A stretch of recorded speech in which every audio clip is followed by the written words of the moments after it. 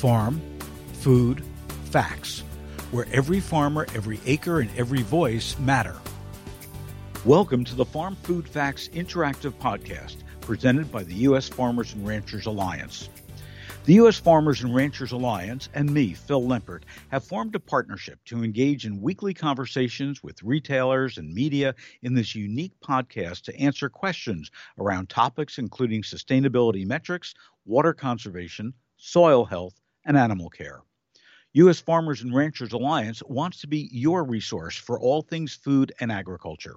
This weekly podcast offers CPGs, retailers, and food trade media a central location to access food and agriculture news and the opportunity to engage directly with a farmer or rancher and sustainability thought leaders in real time. On today's podcast, join U.S. Farmers and Ranchers Alliance CEO Erin Fitzgerald for a conversation about responsible investment and marketing across the food value chain through new innovations backed by science and establishing shared outcomes. I then will share a news roundup of the week's top stories in food, agriculture, and sustainability. Then join Georgia corn, cotton, and peanut farmer Jimmy Webb for a Q&A about Hurricane Michael and its impact on farmers, the farm economy, and our food and fiber supply this harvest. Farm Food Facts will last no more than 30 minutes. If there are any questions that we're not able to get to, Paul Spooner from USFRA will follow up directly. Let's get started. With many retailers and marketers clamoring to stand out from their competitors in today's consumer marketplace, transparency, sustainably grown, absence claims, and unique food offerings help them grow their customer base and build brand loyalty. But sometimes food marketing and investment is made with the consumer in mind instead of the farmer. The CEO of U.S. Farmers and Ranchers Alliance, Erin Fitzgerald, will discuss how responsible investment and responsible marketing across the food value chain aligns with sustainability through new innovations that are backed by science and establishing shared outcomes. Erin, why do responsible marketing and sustainability go hand in hand? And why can one not be achieved without the other?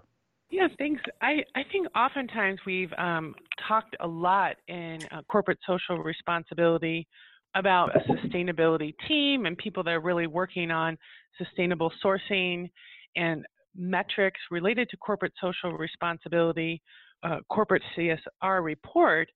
But we often see that maybe the marketer or the person that's engaging in social media isn't always connected to those in-house experts.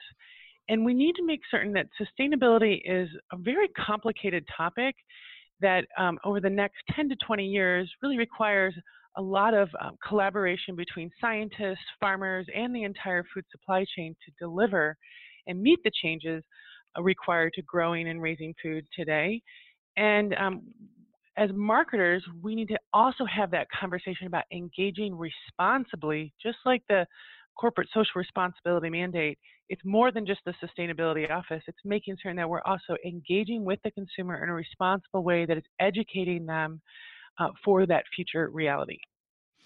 So, Erin, what I want to do is also talk about the importance of food and agriculture partnerships to create the sustainable food systems through a value chain sustainability metric, through new innovations, access to the farmer and ranchers.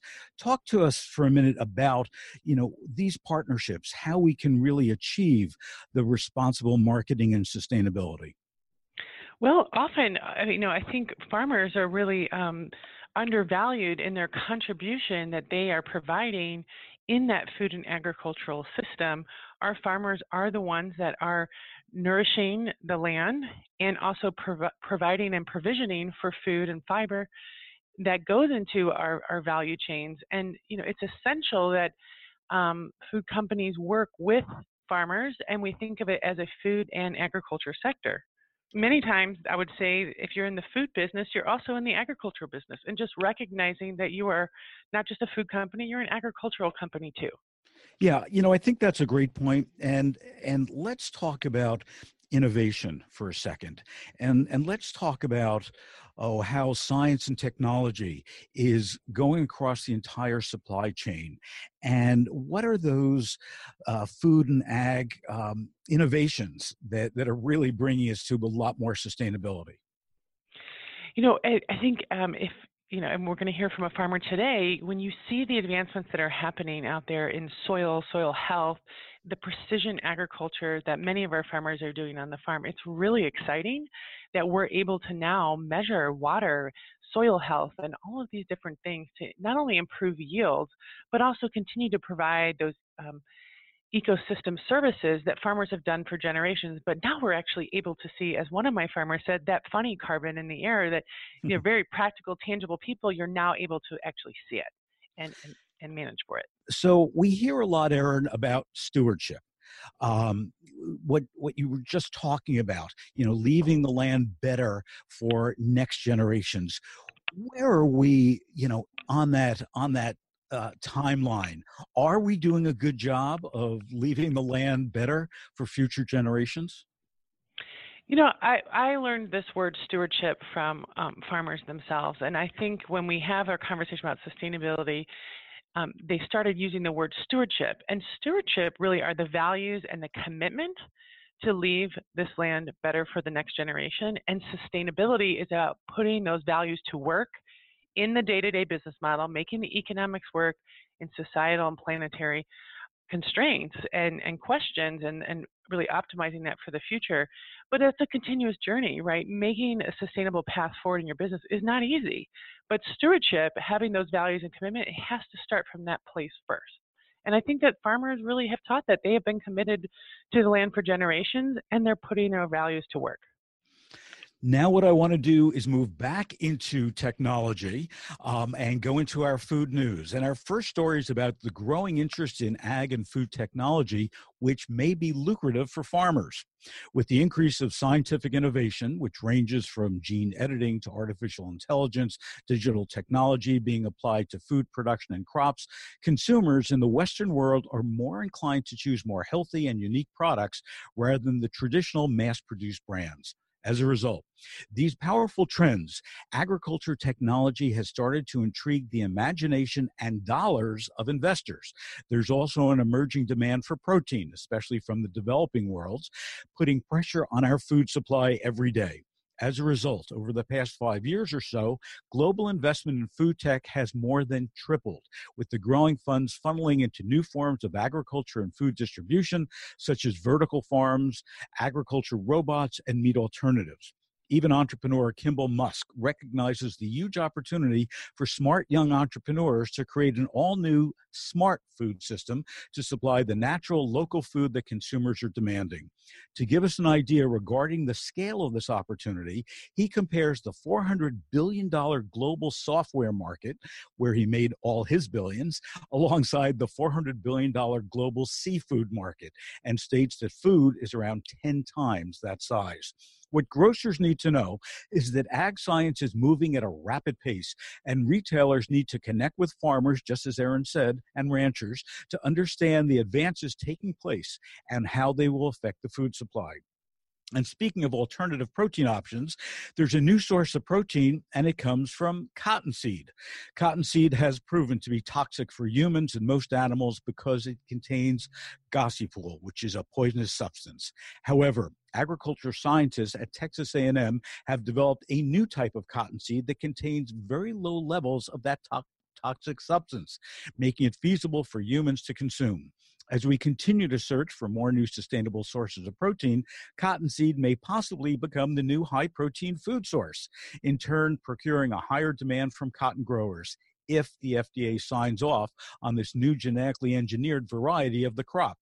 What grocers need to know is as more consumers consider supplementing their meat consumption with plant-based options, this could provide a new and innovative protein source as well as a boon for cotton farmers. Ironically, while interest in plant-based protein has increased, there's still an ongoing decline in the consumption of good old-fashioned fruits and vegetables. But America's favorite mouse has a plan to fix that, as Mickey Mouse leads huge healthy living campaigns. In a newly launched venture, Dole, the world's largest provider of fresh fruits and vegetables, is teaming up with Disney for a zealous 4-month nutrition initiative. Our beloved Mickey Mouse will appear on tens of millions of Dole products available at thousands of supermarkets across North America. The campaign is titled Powering the Hero Within, and it aims to help parents, along with other Disney fans, to motivate their families and children to want to eat a healthier diet and consume more fresh produce. Now, this is not the first time we've seen popular characters in the produce department. We've witnessed Sesame Street characters, even celebrities and sports superstars, but with limited results. However, this time the world's most powerful mouse, sorry, Mighty Mouse, can motivate more produce consumption. More good news. The American Customer Satisfaction Index was just released earlier this week, and Dole leapt 4% to a score of 85, the biggest increase among all food companies. What grocers need to know is this dual-branded effort to make healthier eating more fun is a great tool to increase produce consumption by using the beloved Mickey icon, as long as the execution with and at retail is targeted and easy to implement. Sparking more in-store merchandising in the department will be the key. And the Healthy Eating campaign isn't the only new venture kicking off right now. The Winning on Reducing Food Waste initiative just launched. The USDA, the EPA, and the FDA have announced that they've signed a joint agency formal agreement called the Winning on Reducing Food Waste Initiative. The focus of this act is to improve coordination and communication across federal agencies in an attempt to better educate consumers regarding the impact and importance of reducing food waste. In the U.S., food waste is estimated to be 30 to 40% of the food supply. This figure, which was put together by the USDA's Economic Research Service in 2010, essentially corresponds to $161 billion worth of food being wasted in just 1 year. FDA Commissioner Scott Gottlieb, MD, said by taking steps to address obstacles that food donation and recovery programs may face in giving unsold foods a second opportunity and helping food producers find ways to recondition their products so that they can be safely sold or donated, our aim is to both reduce food waste and nourish Americans in need. An important step in our progress. What grocers need to know is the cooperation among agencies could have a national impact on reducing food loss and waste long term, and will hopefully open up opportunities for our retail partners to be part of the solution. The times there are changing, and not just in terms of reducing food waste. The glass ceiling for female farmers is about to crack globally. Minette Batters, a beef farmer from southern England, made headlines in the UK recently as she's been elected as the first female president of the National Farmers Union of England and Wales in its 110-year history. Ms. Batters is part of a growing trend. Developments in technology have been a huge component in the feminization of farming, as the latest generation of machines make muscular strength less crucial. Wilhelm Koenig-Hove, a Dutch dairy farmer, spoke to the General Assembly of the UN in New York recently regarding the need to empower women farmers. Problems in farming are similar to those women face in other industries, such as gender stereotyping. Here in the U.S., the future of farming is also looking female. A decade ago, Audra Gaines Mulkern started the Female Farmer Project, a movement that documents the rise of women in agriculture. Their website offers photos, the documentary film, Women's Work, The Untold Story of the America's Female Farmer, and podcasts, as well as other content. Mulkern started the Female Farmer Project to call attention to the agriculture heroes in her midst. As we witnessed just last week here on our podcast with Peggy Greenway, more husband and wife farmers are sharing equal responsibilities on the farm and are making their farms even stronger as a result. What grocers need to know is that farming and agriculture is becoming notably more inclusive as technology and evolving culture opens up more opportunities for women both nationally and globally. Isn't it time you invited a female farmer to your store to meet your customers? Let's move on to the Q&A. So what we have today is a farmer who's going to talk to us a lot about the devastation of our hurricane season. And as a result of it, there's a lot of farmers that are there hurting. So Georgia corn, cotton, and peanut farmer Jimmy Webb, welcome to the podcast. Thank you, sir. So, Jimmy, before we get to the weather and the impact that it has on farming, I know you planted your first crop way back in 1986. What have been the most important changes in farming over those 32 years? Just like every other industry now is technology.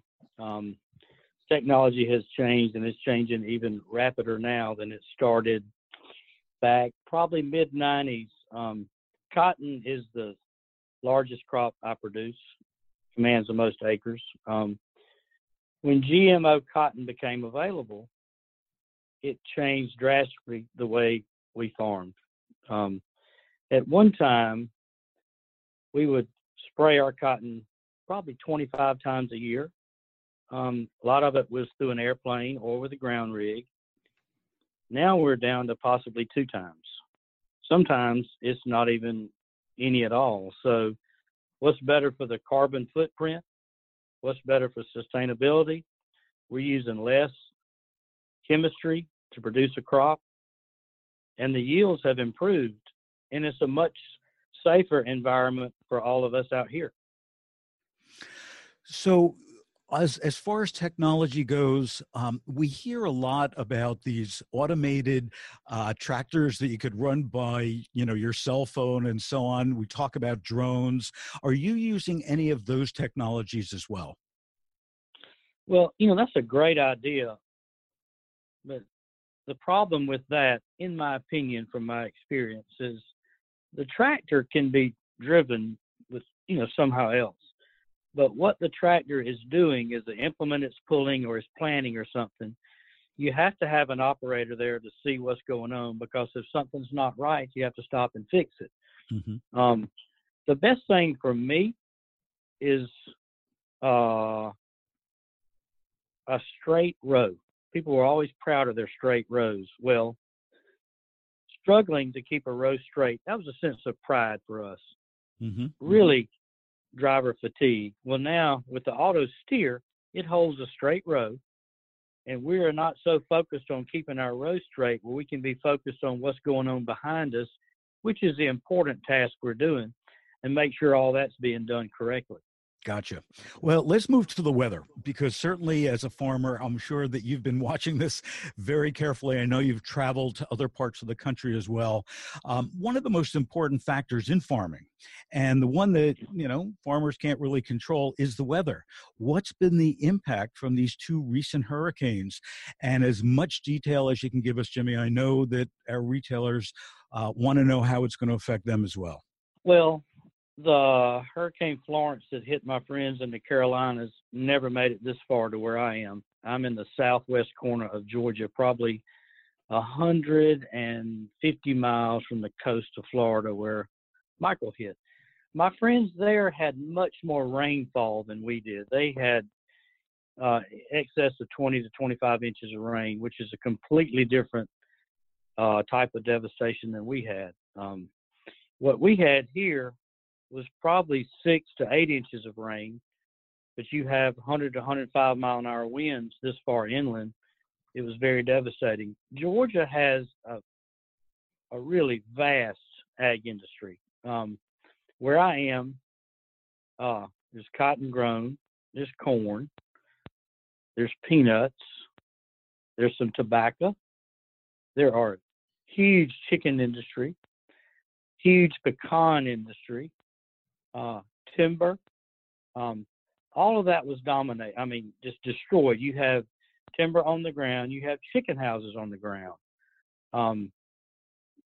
I don't know how long it's going to be before that effect is felt at the consumer level. I do think other areas will gear up to try to help supply, but that's not something you can put back together in a hurry. 3 out of 4 pecan trees in these groves are on the ground, is my understanding from my friends that are in the pecan business. To get that grove back going, you're looking at 8 to 10 years before it starts producing nuts again. Those guys have been really devastated. A simple stand of timber that you take for granted that, we have to have the wood where the economy is going right now with construction. You got to have 25 years before you get that tree big enough where he can become saw logs. it's been very, very, very tough on everybody. The crop that probably fared the best would probably be peanuts. Peanuts are grown underground. Excess water would have been really bad for us. The 22 inches of rain they had in the Carolinas was tough on their peanut crop. We didn't have that much. We're back harvesting peanuts, and peanuts seem to be okay. The problem with that, the infrastructure was down. You have a peanut warehouse and an elevator that takes the peanuts up to dump in the warehouse. A lot of elevators are on the ground. They've been working round the clock to get those elevators back up. It's just a hard pill to swallow. You're going to have, if something doesn't happen, you'll have a lot of farmers out of business down here. I don't know the impact of what the government can do. And y'all know just as well as I do how slow the wheels of our government does move. You got people really hurting. And we don't know what we're going to do. Me personally, I probably lost $500,000 of revenue from my cotton crop. That's going to be a hard pill to swallow. So, Jimmy, I want to go back to something that Aaron talked about before, as far as stewardship and preparing the land for future generations. What does this kind of devastation do to the land? I mean, you talked a bit about, the trees being down. It might take a decade or more to recoup the losses, but the soil itself, has that been damaged?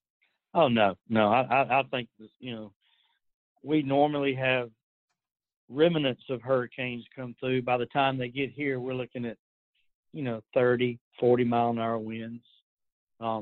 You get salt water mixed in with the rain that the hurricane sucked up out there and dumped on us, but there's not any damage. And there's a lot more of a minimum tillage going on in my area.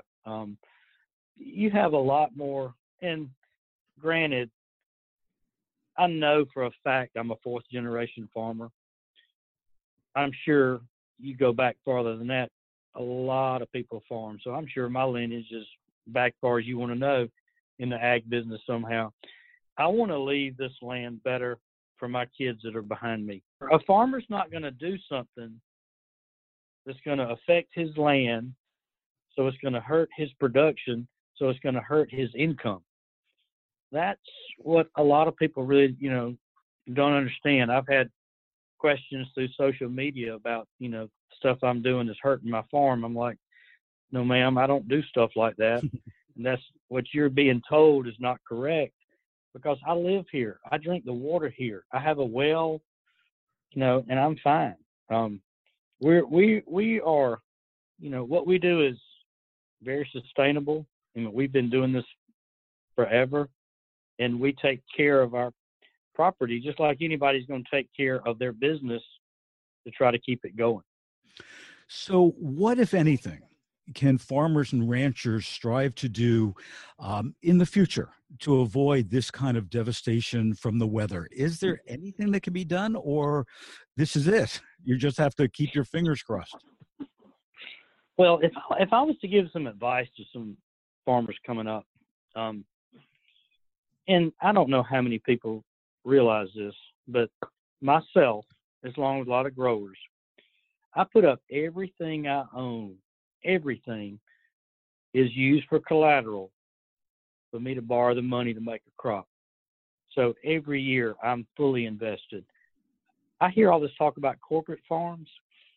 I don't know a single corporate farm. Everybody I know is a family operation. Families involved. But I would say build you some collateral. Build you equity in your business. Take that equity, if you can,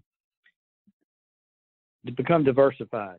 Put your, invest in some other things when you have good years, so that in a situation with Mother Nature that y'all know we can't control, maybe it won't hurt you so bad. Maybe you have another stream of income that can help weather the storm. Because you never know when these things are going to happen. And it's, we did everything we could, but, all of a sudden 5 days out, you see, oh God, it's going to come hit us. Mm-hmm. You know, you have harvested all you can, all that was ready. You can't harvest something that's not ready. I did see a lot of questions on social media. Why hadn't they already harvested the crop? Well, you don't harvest that tomato if he's not ripe. Right. It's got to be ready for you to do that. Timing is everything, very timing. But, you know, I've built up a lot of equity. Now it's probably fixing to be eaten up in order to continue.